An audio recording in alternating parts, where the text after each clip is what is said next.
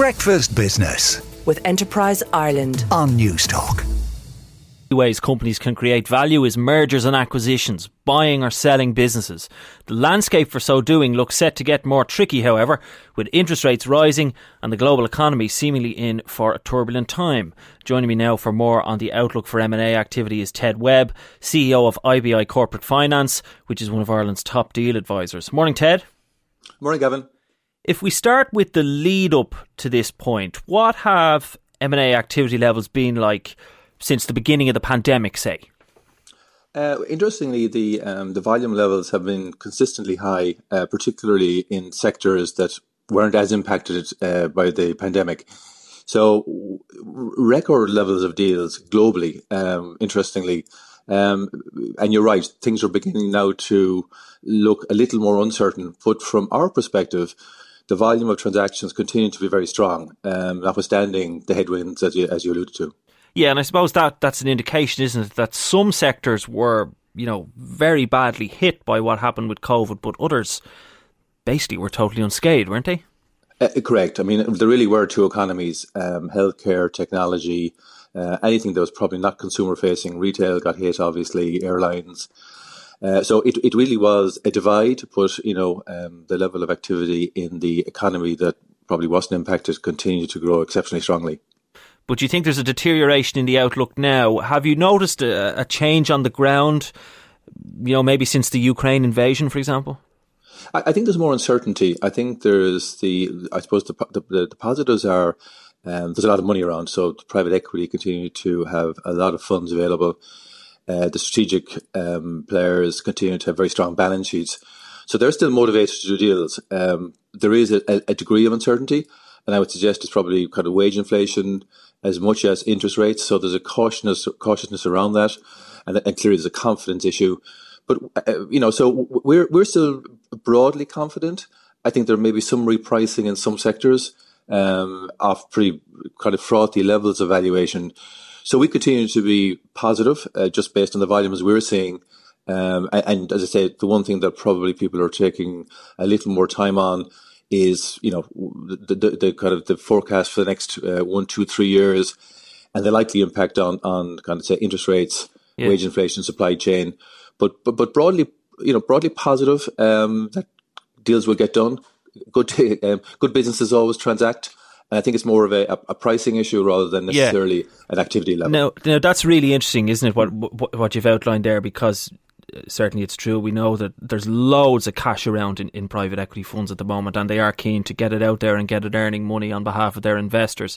But there is a problem, I think, coming down the road, isn't there, with company valuations? Maybe everyone is, crowding to put money into companies now, but it's hard to see down the road how you can get an increased valuation maybe in 5 or 6 years, when we're looking at an economy then that's going to have higher interest rates, and maybe some people who have invested in private equity funds will by that stage have taken their money elsewhere.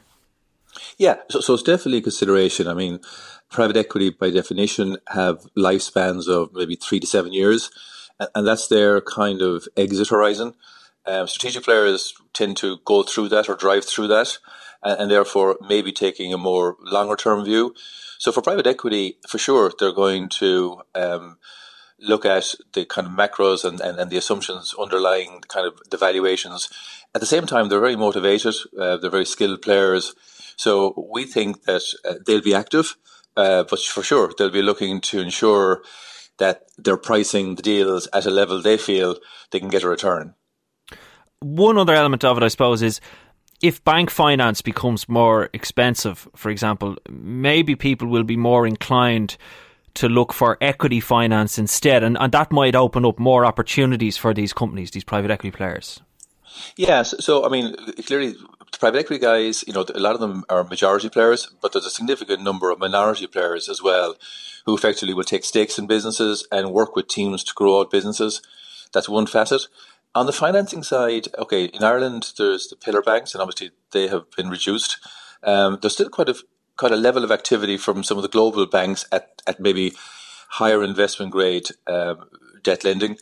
But there's also a significant number of specialty debt players who probably weren't in the market 5-10 years ago, and they are very active in the context of funding deals, albeit at maybe higher prices, but much more flexible structures. So again, it won't be, I believe, it won't be whether the debt is available. It's really the pricing associated with that and the risk associated with any particular deal. Let's talk a bit about the IPO market.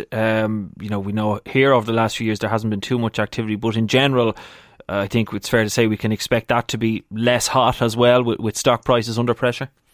Yeah, no, for sure. I think IPOs, when you're looking at private equity in particular, a lot of their activity now would have been, geared towards IPOs. A lot more secondaries and tertiary type deals now.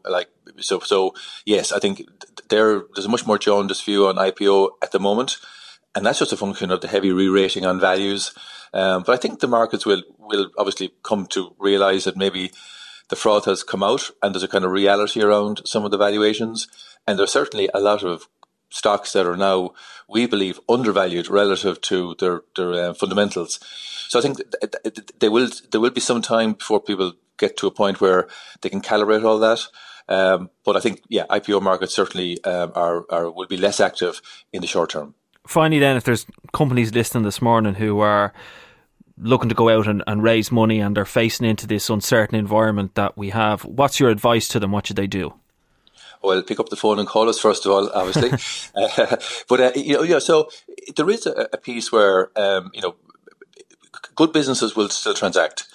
Good businesses with growth prospects need funding structures to facilitate that. So the money is there. The question really is the use of funds, the ability maybe to forecast defensible positions for companies. So there's a much more heavier critique on businesses and their capacity to grow. So there is some more homework to be done for sure, and maybe some of the kind of underlying assumptions have got to be maybe readjusted. So, but yes, I think we would be very confident that the money is there. It's a question really of how you present your story to the market, and we work heavily with people to try and get that right. And it just might cost you a bit more, whether it's debt or equity. Correct, and I think, but I think that's the reality of the world we live in now. I think that's just reality. Yeah, well, it is all right, and it's going to be a lot of uncertainty over the next few months, so maybe further increases in those costs. We leave it there, Ted. Thanks very much for that. There's Ted Webb, CEO of IBI Corporate Finance. Breakfast Business with Enterprise Ireland on Newstalk.